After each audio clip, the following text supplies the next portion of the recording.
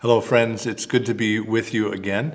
This episode of the podcast is airing on a Saturday, which means that tomorrow, Sunday, we will be gathering again for our virtual or digital worship at 9:45 in the morning.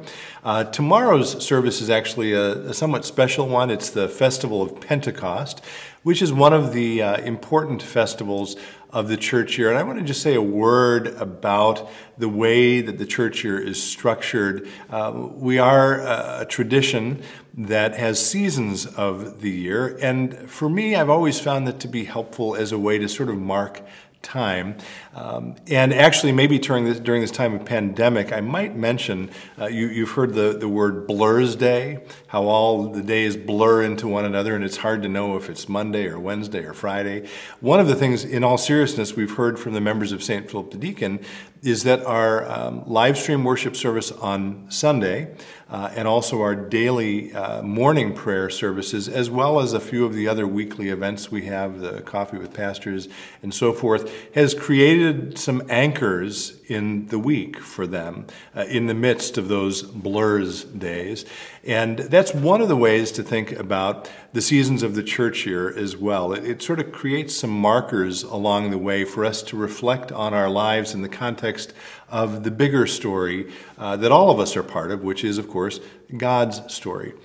So I want to just refresh our memory briefly here on the seasons of the church year. And again, one helpful way I have reflected on them. The church year begins, we've talked about this before, not on January 1st, which is when the secular calendar of the year begins, but rather it begins with the first Sunday of Advent.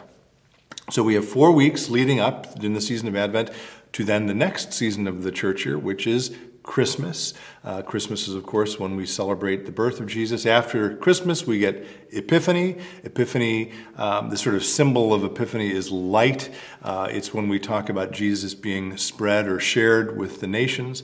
And then after a little break, we get to the season of Lent, which at St. Philip the Deacon we missed a lot of this year, sadly, and all those beautiful Wednesday evening services during Lent with Holden evening prayer. But Lent, of course, brings us up to Holy Week, and then ultimately to Easter, which is the high point of the church year.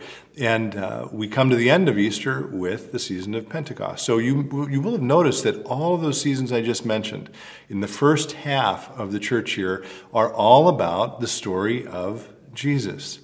His birth, his life, his ministry, his suffering, his death, and his resurrection. With Pentecost, again, I already mentioned that it is sometimes called the birthday of the church year. We move from the story of Jesus now to the story of the church, where the Holy Spirit has been poured out on those first believers. And basically, through the Holy Spirit, Jesus is saying, now it's your turn.